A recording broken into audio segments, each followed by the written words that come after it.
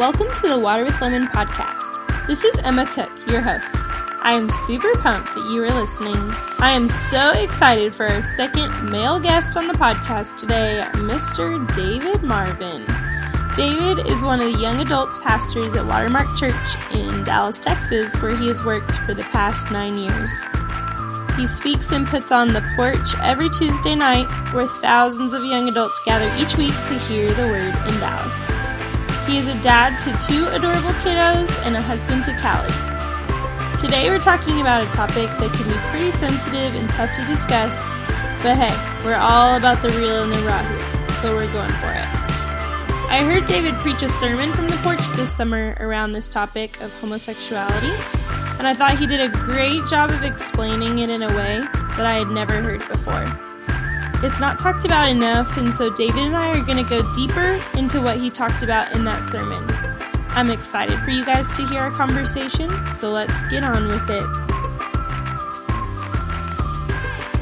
Hey David, how's it going, man? What's up, Emma? It's going good. Excited to be on here with you.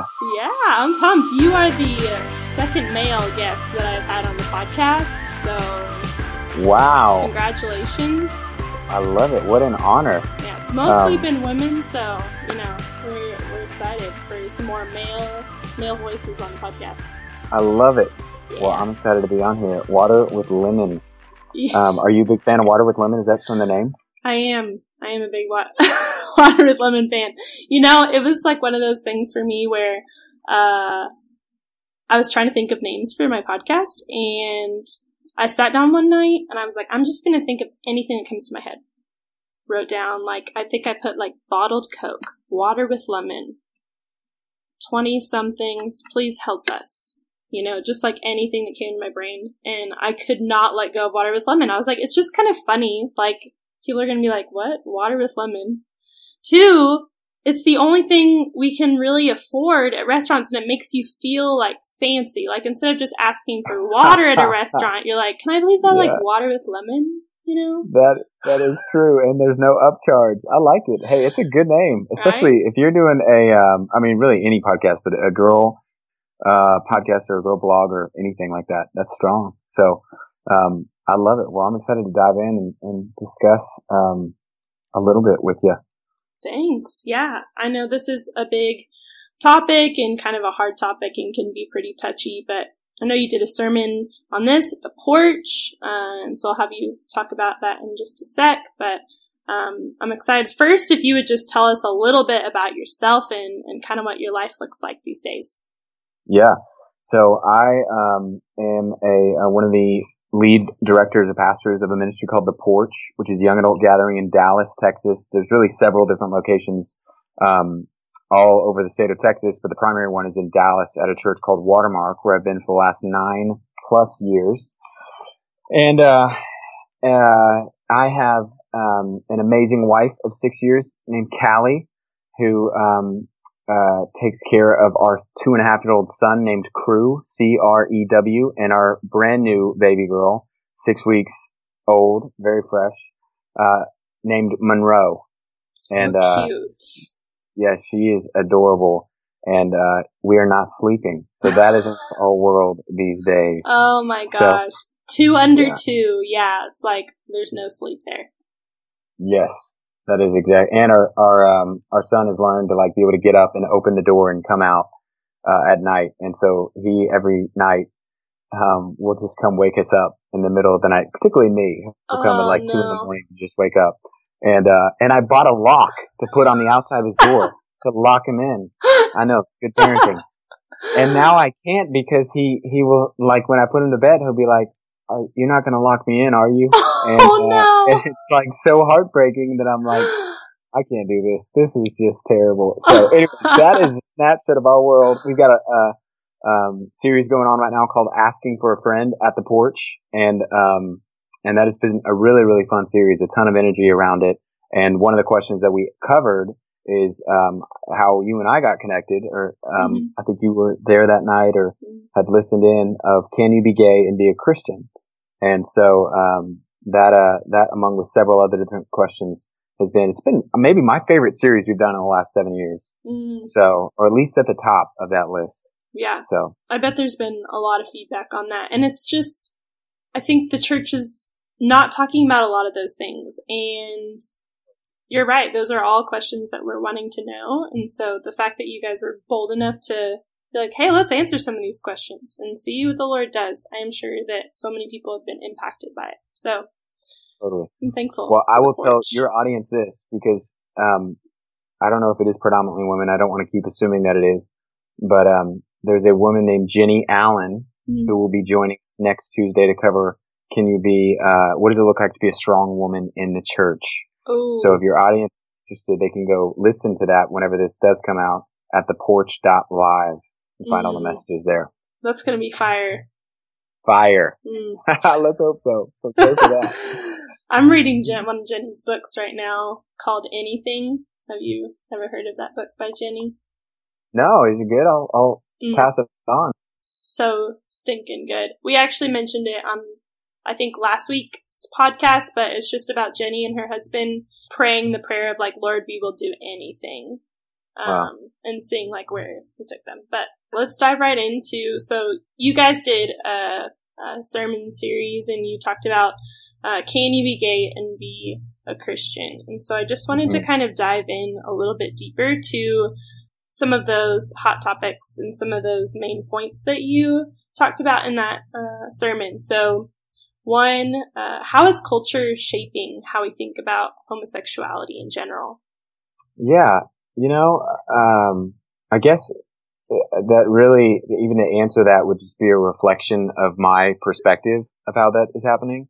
But it seems like there is definitely a campaign, for lack of maybe a better way of saying it, that's taken place through the media, through television, through music, and especially has for the last 8 to 10 years, where it's just been something that I think culture has attempted to, and by culture I mean like media, I mean the television, the music we listen to, the movies you watch, has attempted to normalize that, whether it's through Modern Family, whether it's through just the deep prominence that even it seems like cable news gives to the LGBTQ plus community, and just the attempt to like normalize it and make sure that they put people in front of you and just try to normalize that narrative and storyline.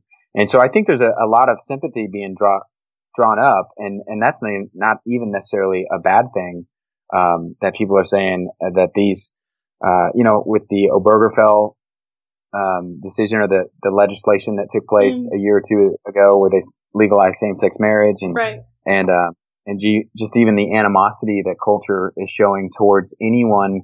You to think about Jack Phillips, or the cake baker in Colorado, and who didn't want to make a special cake for a same-sex wedding, and just lost everything. The Colorado Supreme Court took him to task, and so I think they're doing it in two ways. One, by putting in front of you songs like "Same Love" and shows like Modern Family, and trying to just normalize it. Which I'm not even coming.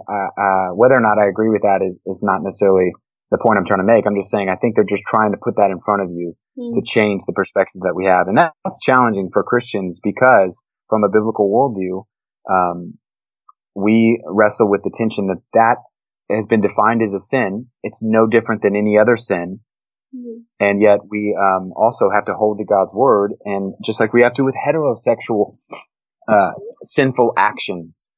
And so I don't know if that answers what you're looking for, but that would kind of be where I'd say culture's influencing that issue. Yeah, totally. That it's just been normalized, right? Everything that we're seeing in media and in culture is just making it seem so very okay. So why do you think it's becoming so common and it's becoming so normalized to see someone living a homosexual lifestyle? I think that what's a good way of saying this? On the one hand, I feel like it's not. It's still the rare minority. They estimate between 2 to 5% of the population is homosexual. And so whether it's becoming more common, I don't know. I haven't seen any data that would support that. That may exist, but it definitely seems like every time you turn on the TV or you turn on the news, they're going to spotlight some sort of, interactions with with that community and try to paint them as just a marginalized victim. And if someone is being hostile towards any person, that's a wrong thing. So I'm not even trying to say that they're wrong with that, but it definitely seems that the news is picking it up, and they're to make sure they showcase the stories in that community really broadly and really loudly, and try to silence any sort of Christian contrast. I didn't realize that statistic of like only 2 to 5%. So it's really just that culture and media are making it really big on our face about that 2 to 5%. Yes. That it's like, okay, be whoever you want to be, do whatever you want to do, say whatever you want to say, and like let's point out those like few people that are already walking in that, and it's just like encouraging people, I think, to question, okay, hang on, if this is always in my face, what is normal? Like, I'm not even sure anymore, because I thought normal was this, but now this is what media is showing. And so I think that a lot of people are just really confused about like what to believe. You kind of get what I'm saying? And then, and then you take that and you add to it the ways that and now I'm speaking just as a Christian, you add to it the ways the church has not handled this issue well in the past and has not cared for people with that sin orientation, or with that orientation, or the acting out in that way. The ways that the church is ostracized or made them feel like that sin is unique, and so it just sets it up for a really disastrous combination where people are like, I don't want to get it wrong like people did in the past. And so I think we're feeling some of the effects of the legacy of church Christians, or church leaders and Christians who haven't always handled this issue well. And so we're in interesting times. Yeah. Definitely feels like. For sure. So with that, let me ask the question then. Is homosexuality a sin, just like any other, or is it singled out? This is from Christian perspective. I think, I think biblically, it's just like any other sin. And so it may have historically been singled out, or it may have been something that we have highlighted in a way that's wrong. But biblically speaking, Paul in 1 Corinthians chapter 6 lists it right along with several other different sins, where he says neither, people who are sexually immoral, regardless, of the orientation they have, or people who lie, or people who steal, or people who do all these different sins, or homosexual, acting people will inherit the kingdom of God. And so Paul, we know that as a follower of Christ, what makes someone a Christian is not their sexuality. Heterosexuality doesn't get you in. Homosexuality doesn't keep you out. It's trusting in Jesus as the Savior and payment, who gave his life for your sins, to be a payment for your sins, and rose from the dead. That's what makes someone a Christian. So Paul doesn't highlight it or say that it's anything different than any other sin.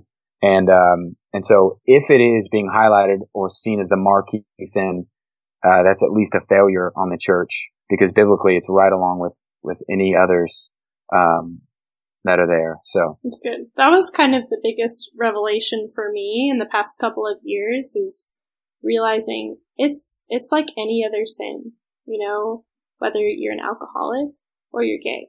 You might have different struggles and different temptations, but they're both sin, and the Lord is not looking at one as bigger than the other. Totally.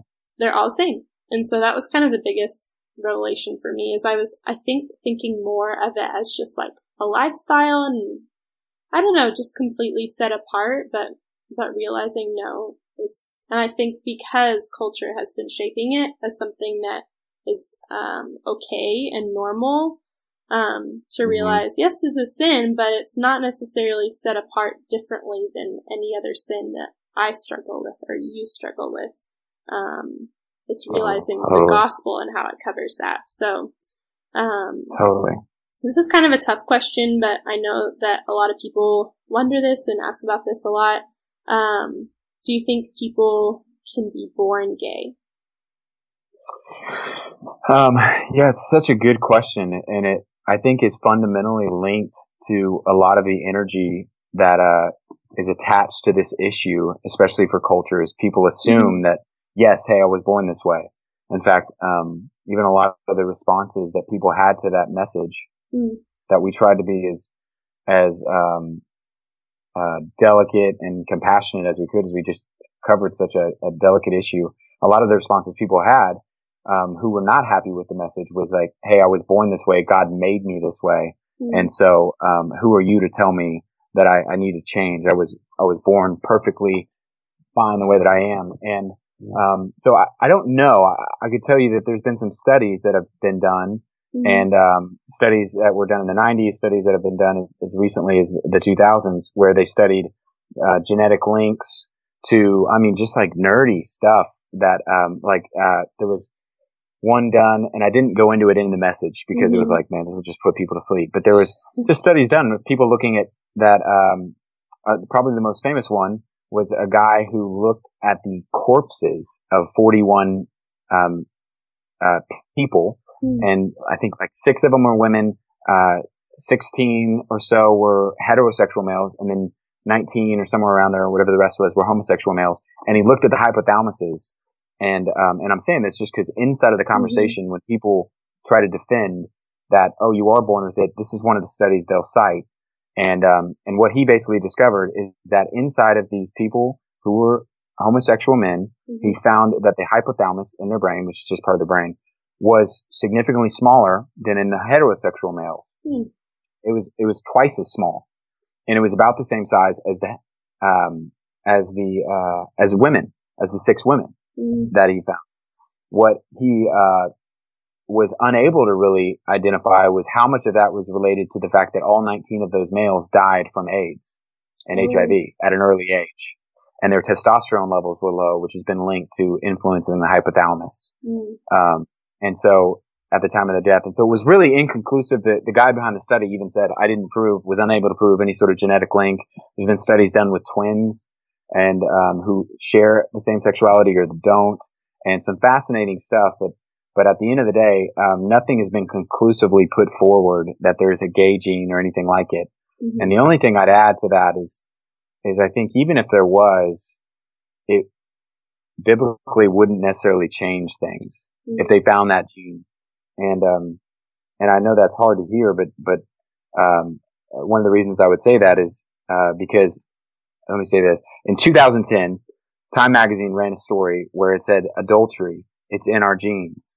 And they basically found evidence for the fact that science was beginning to think that males or men were genetically wired or predisposed for polygamy, for not monogamy. And so it's in their genes. And yet no one would say that is a behavior that should be accepted and tolerated. That, hey, if your spouse sleeps around, that, hey, it's in his genes. He was born that way. So it should be okay. Yeah. And so I think biblically, and I know this is a really hard issue. And if you're interested or anyone's listening, I'd encourage you to go listen to that, because go listen to the message we gave at the porch on it, because I don't want to come across without the empathy and sympathy and compassion that this is a really hard issue. And for a lot of people, this is not some political issue. It's a personal one, or it's a family member, or it's someone they deeply care about and love. And I've never met anyone who struggles with homosexuality that wants to, that would struggle with it. I've never met anyone who's like, man, I'm glad that I was born this way. Usually it's someone who doesn't want to wrestle with it the way that they do. And so even in giving the answers I'm giving, I don't want it to come across as caring and lack of compassion, because I know that what Christ is calling people to in surrendering even their sexuality to him, even the fact that they may have to be celibate to him, is a big task, or is something huge. So all that to say, there's no evidence that someone is born gay, but even if they were, let's assume that science proves that, I don't think it changes what Christ calls us to at the end of the day, ultimately, which is following him, not towards heterosexuality, but towards holiness. And homosexuality, just like heterosexual sin is against God's holiness and the call that he has for us as believers. Right. Yeah, thank you for bringing that up, because I know this is sensitive, and so people who are listening, it might be really hard to hear some of these words, or might not agree necessarily, and so I'm glad you brought that up. It's like, this is coming from a place of wanting our brothers and sisters to live in such a way that you can become more sanctified and more holy in order to just like know Jesus better. So I'm glad you brought that up. Totally. And you did a great job of explaining that. So I do encourage those of you who want to know more, especially whenever we, in finishing our conversation, to go listen to that, because you explained it really, really well in your sermon. So, thank you, Emma. Yeah. So one of the questions that I have, is about just same-sex attraction. You talked about that in your sermon, but is experiencing same-sex attraction in itself sinful? Yeah, this was interesting because a lot of people wrote in and said that what I'm about to say was they'd never heard it framed like that, which I just thought I was like, man, that's surprising to me. Yeah. That biblically, homosexual attraction is not necessarily sin.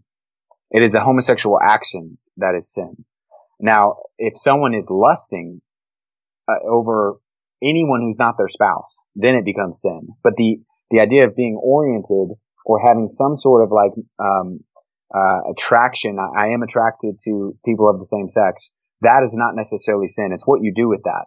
Whether you engage in lust or pornography through it, or whether you engage in homosexual action, that's where the defining line. And so I think that qualification, it was a reminder to me, we need to hit that a lot more, because people, email after email came in of like, man, thank you. I've never had anyone define it like that. And I always just thought that God, I read one yesterday, it made me tear up, of someone who said, man, I had lived in the homosexual lifestyle, was a young girl who was so sweet and so encouraging, and she had found freedom from that, but she also said that she felt like she always thought that God looked at her and was like disappointed, or I can't believe how you are, and that's messed up.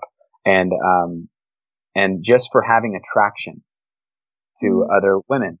And that is not necessarily sin, or the orientation, whether it's a result of sin, or whether, I don't know, but I know that it is the action of homosexual actions that the Bible calls out and commands as sin, whether that's lust, or whether that is engaging in homosexual actions, for lack of a better way of saying it.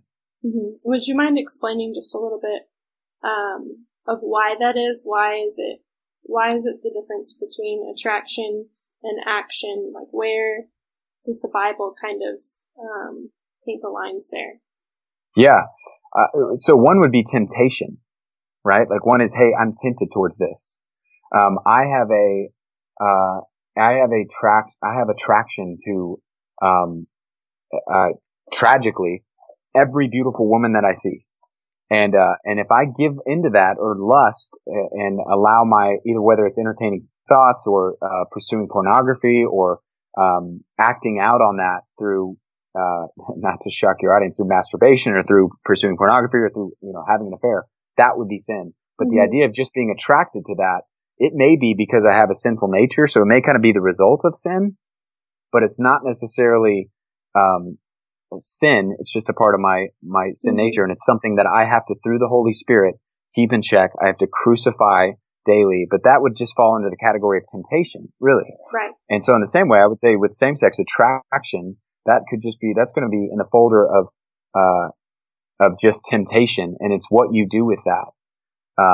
Whether you take that thought captive, as Paul says in 2 Corinthians chapter 10, or whether you give into it and you dwell on those thoughts, then it would lead down the path of sin. And then the actions would just be anytime we act sexually outside of God's design, which is sex was given in the context of marriage, one man, one woman, any sexual actions or lustful thoughts is going to be against God's design. It's going to be sin. Yeah. I just agree with you in that there's a difference in being tempted, because even Jesus was tempted, and obviously he'd never sinned, and so he made the right choice in his temptations. Yep. But that's just part of being a human being, is having temptation. So yep. When you're a believer, you have the Spirit to help you in that. So I like that you said, that's why we have a helper, and we're called to just take that thought captive when we are experiencing the temptation, instead of dwelling in it and walking in it. So I like that. And I do think that a lot of people probably have never heard that before, because I hadn't either. I was like, wait a minute. And I was actually had to think about it for a couple of days. I'm like, is that true? Like that you can have same-sex attraction and that not be a sin. So I'm really glad you cleared that up. Yeah. For a lot of people. Yeah. Yeah, no, that was the biggest takeaway. Next time we teach this, make sure to include that, because, it was one of those I had no idea that was going to be as helpful or surprising to people. Mm-hmm. And, so I was learning right with you. That was probably the most repeated thing that people, just as you would imagine, when you do messages like that, your emails just spike. Oh yeah. And so, they just started flooding in, and that was one of them. And a lot of them were encouraging, and there were, of course, plenty that were not, or plenty that were, not happy with that message. Mm-hmm. So, some who didn't even listen, honestly. There were several who were like, I just heard you cover this. You guys are so homophobic, racist, bigot. Just kind of go through the line. Anyways, but yeah. Yeah, that's hard. And so again, thank you for your boldness in doing that. And, we don't have to include this, but I was just thinking about this specifically of you guys kind of had some backlash a couple of years ago, I think, in the church of, not allowing someone who was acting in homosexuality and not allowing them to be a leader in your church. Is that correct? Yeah. Dallas Morning News picked it up and covered it. And, we essentially had a guy that I won't mention his name, but he was a friend. He was connected to the Porch, trusted Christ at the Porch, and a really good guy that I have nothing but, that I care about, our team cares about, the guy that I work with, JP, cares deeply about. And he was a member here. He, had found freedom from that struggle. And he just kind of decided, over the course of time that, hey, I don't want to fight this anymore. And so he decided, I'm going to continue to engage and get into a homosexual relationship and act out on that. And in doing so, it became clear. And then his community groups are huge at Watermark. And I can touch base a little bit more on that, because I think that's crucial to anyone who's trying to fight any sort of sexual temptation to have around them. Mm-hmm. But everyone who's a member at Watermark is in a community group, which is just a small group that they meet with regularly, and that encourages and comes alongside and holds them accountable. And this community group tried to say, man, how can we encourage you and pray for you and come along and help you? And he basically said, I don't want any of that. I want to continue to live in this lifestyle. And so his community group then involved more of the leadership here at the church, just to get wisdom on, hey, what's the next step? And we just want to inform you that this person is saying that I do not want to be held accountable to that. I'm going to engage in this lifestyle. And at that point, we wanted to honor him by saying, we don't want to hold you accountable to a standard that we hold all of our members accountable to, which is following Jesus. And if there's an area of my life that's not consistent with what God's word says, if someone points it out to me, if I just say, I don't care, then I'm kind of saying I don't want to be held accountable to that. And so we hold all of our members accountable to that. Mm-hmm. And so we began to pursue the process of saying, if you don't want to be held accountable to that, let's just call it what it is. We're not going to have you be a member. Mm-hmm. And really at the time, it wasn't anything. I don't think he was shocked or upset. It was does that make sense? Kind of the storyline so far? Yeah. And so then he posted something, related to a Matthew 18 letter, or just something that we sent that just said, hey, at this time, we're not going to hold you accountable to the standards that you've said you don't want to be held accountable to.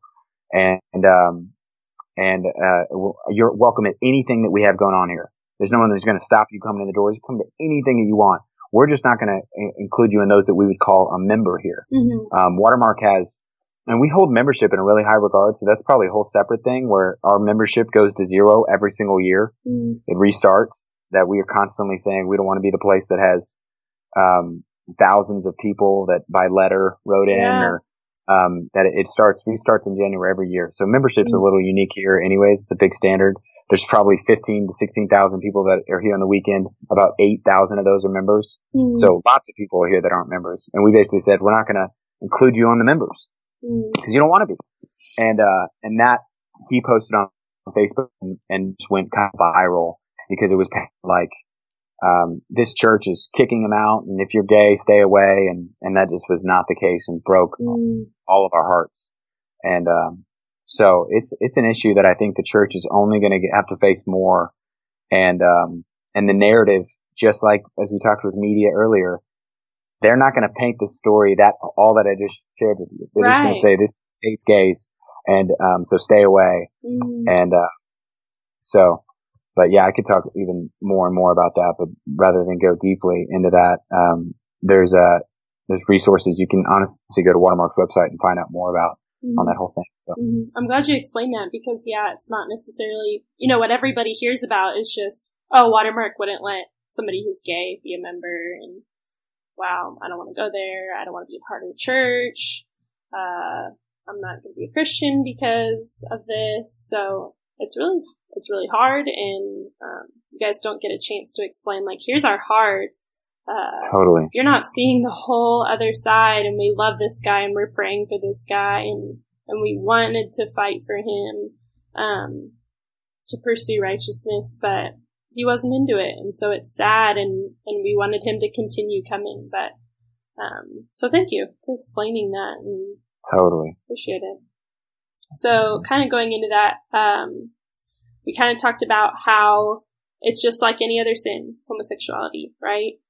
And God calls us to turn and repent from any sin, no matter what that is, right? And so since we're talking specifically about homosexuality, do you think that applies to them as well? The call to turn and repent? Yeah, no, I think of course, similar to what we've said before, that God calls all of us to crucify our flesh. On the one hand, what Jesus invites us to is eternal life, and you don't have to do anything to become a Christian. And yet to follow Jesus, he calls us to pick up our cross and to die daily.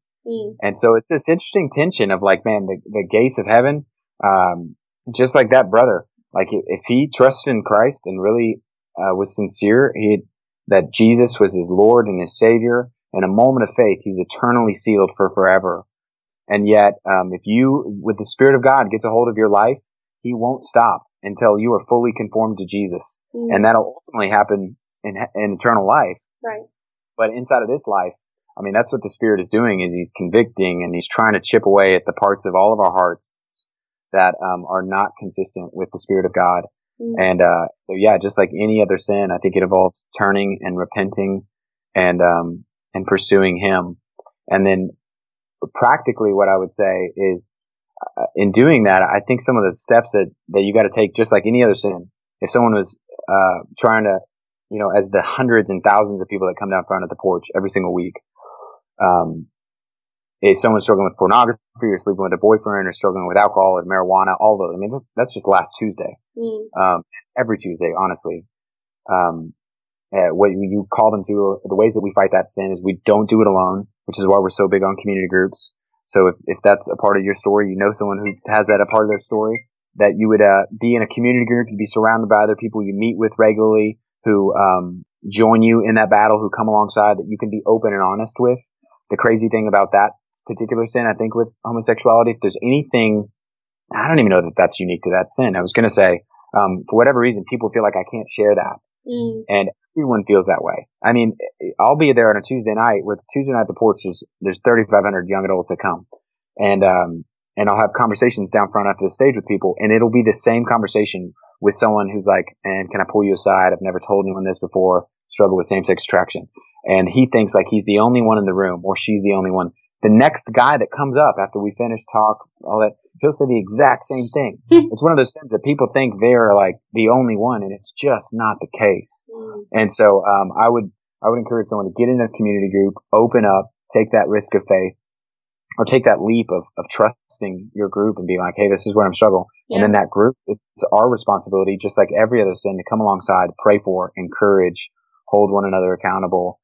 And so that would be a part of the repentance and the pursuit of that holiness that all of us are to pursue, is to begin to step into a community of believers that can come alongside and help one another, as the Bible calls us to.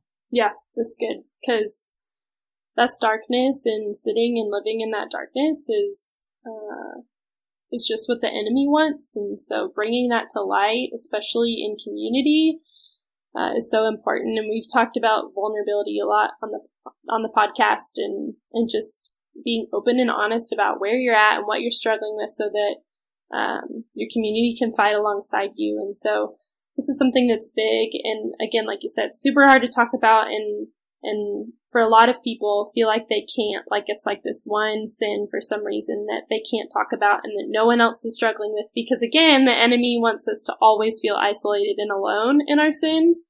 Totally. And so I just, for anybody that's listening, of like, you're not alone, even if you think you are, because that's what the enemy wants you to believe. And so find somebody, like it doesn't have to be with a big group of people necessarily, at least find somebody that you trust, or 2 or 3 people that could fight alongside you in it. And so with that can be scary, because you don't know how they're going to react, or you're fearful of how that conversation might go. So let's say on the other side of that, if you're somebody that a friend is opening up to you about, hey, this is something that I struggle with, how can we as believers support those brothers and sisters that are being tempted by homosexual behavior? Yeah, I would say, just like with any sin, again, if someone came and confessed that to me, I would thank them for sharing it. Mm-hmm. I would, that they would trust me with that. Thank you. That's something that we always attempt to do, is, man, thank you for sharing that with me. I would quickly move towards praying for them, especially if it's a confession. James 5:16 says that confess your sins to one another and pray for one another, so that you may be healed. And so oftentimes we leave off that second part, that before any advice is given, let me pray. Mm-hmm. Then I would, just fight to treat it and assume, it's just like any other sin. So I want to hold accountable. I want to understand the ways that they're being tempted towards that. And I would just normalize it as much as possible, that just like any sexual sin or temptation, I want to come along and have accountability that I can provide. I need accountability in my life. And so we're mutually providing that for one another. And so, I would not shrink back, or not be like, man, you need to go get help, or go to a counselor, because I can't help you.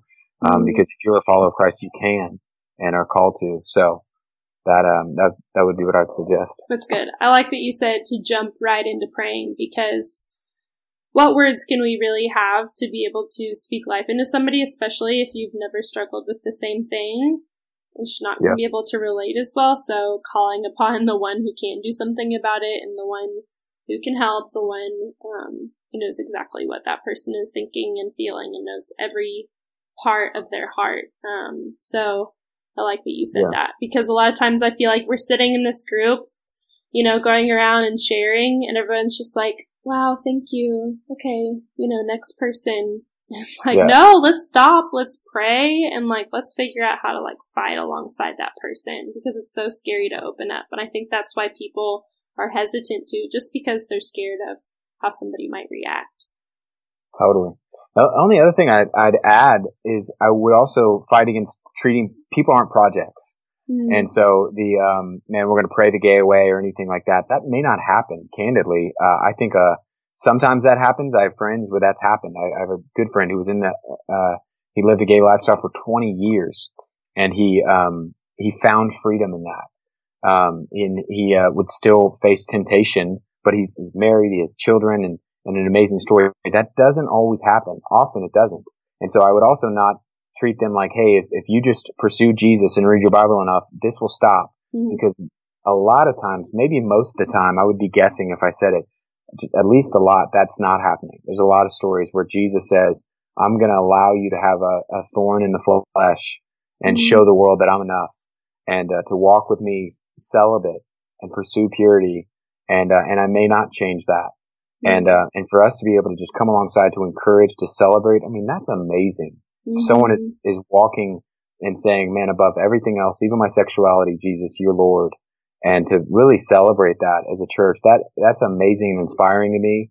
And, you are an incredible beacon of what Jesus calls us to. I said in that message, the most Christ-like people maybe in the body of Christ today are people who are same-sex attracted. And they're just faithfully pursuing Jesus and saying, I'm going to be celibate for the kingdom of God. And I'm going to pursue him, even if he doesn't change my orientation or my sexuality. He's enough. And I'm going to show the world that. And so that'd be the other thing I would just encourage people to not see people as projects that, hey, we're going to change you. And just if you come to group enough, it'll change, because that may not take place. That's so powerful. So stinging powerful. And I agree. Like there's just so much power and respect for those that are like, hey, this is a really big temptation, a really big thorn in my flesh, but I'm going to choose to pursue Jesus for as long as I live, and whatever that looks like. So totally. So stinking cool. Okay, so we've made it to our last 3 questions that I ask every guest on the podcast. So you ready? All right. Come on. This first one is, what is one thing you wish you knew as a 20-something? I'm making you 2 really fast. Okay, that's fine. One is, you have more time now than you're ever going to have in your life. And that doesn't apply to everybody. You may have a single mom out there who's 21 and she's got 2 kids. Right. So maybe not you. If you're single and you don't have children, you have more time than you will ever have in your life.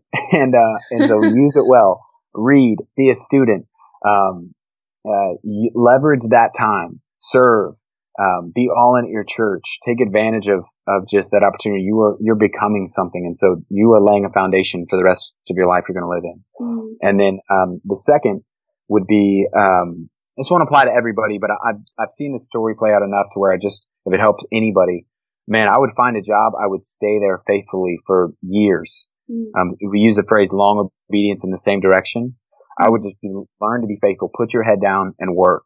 So many young adults that I see will jump from job to job to job. They never build just consistency in a place. And they're 30 and they really haven't begun to launch their career. And so I wouldn't die on that hill. That's just like, I would put that in my opinion. That's that's not me giving biblical advice. I would just like put your head down, work at a place for a few years and begin to build that platform for your careers. So that's good. Yeah. Just being faithful wherever you're planted. Keep walking. Don't give up. Yeah. That's good. Totally. I like that. Okay. Are there any resources you could put in our hands around the topic of homosexuality? Yeah. I'd encourage you. There's a book called Washed in Waiting by Wes Hill. Excellent resource. It's a guy who is celibate and who is same-sex attracted. There's another one called Is God Anti-Gay by Sam Allberry, Allberry.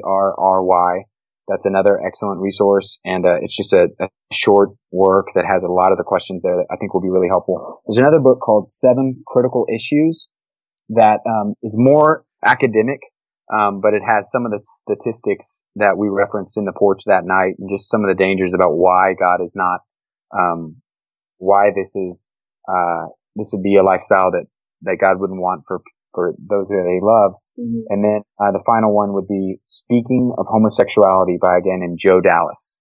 So those would be some extra biblical resources that I'd encourage. Love it. Okay, lastly, what is refreshing you these days? Yes. Which is so funny because it's a girly question, but there's got to be something that's refreshing you. I love it. Something refreshing me. Sleep refreshes me uniquely in this season because we're not getting a ton of it. And then I have that 2.5-year-old son. Yeah. He's the greatest thing in the world, I feel like right now. He's stringing sentences. He's a total just book lover. He's just really freakishly smart. And awesome. And I'm at least probably biased, but when other kids are out just crushing basketball and throwing in the hoops, he's solving algorithms. But so he'll just say the funniest things. And And so he's just a blast to be around. Like, he just says things that you're like, you're two. How are you saying, thank you for taking me on a walk. I really enjoy these. And oh you're like, my goodness. What in the world? So he takes after his mom for sure. But I would say he is refreshing, and then, sleep beyond that. And, so. Yeah, it's necessary. And when you have those 2 under 2, I cannot imagine what that is like, and them knocking on your door in the middle of the night. Well, thank you so much, David, for coming on. I appreciate you touching on this subject, even though it can be kind of hard. So thank you so much for coming on. Of course. I hope that's helpful. If there are any responses or questions, you can email me at info@theporch.live, and I will get that to say, it's for David. So, but thank you for having me, Emma, and way to go covering, it is a delicate issue, but it's an important one, and one that the church hasn't always done well. And so hopefully we did some of that today, covering it well, and will in the future more. So. Perfect. Thank you so much.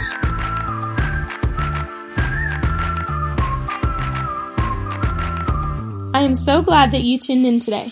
I know this can be a sensitive topic, and so if you have more questions, please feel free to reach out to me or to David.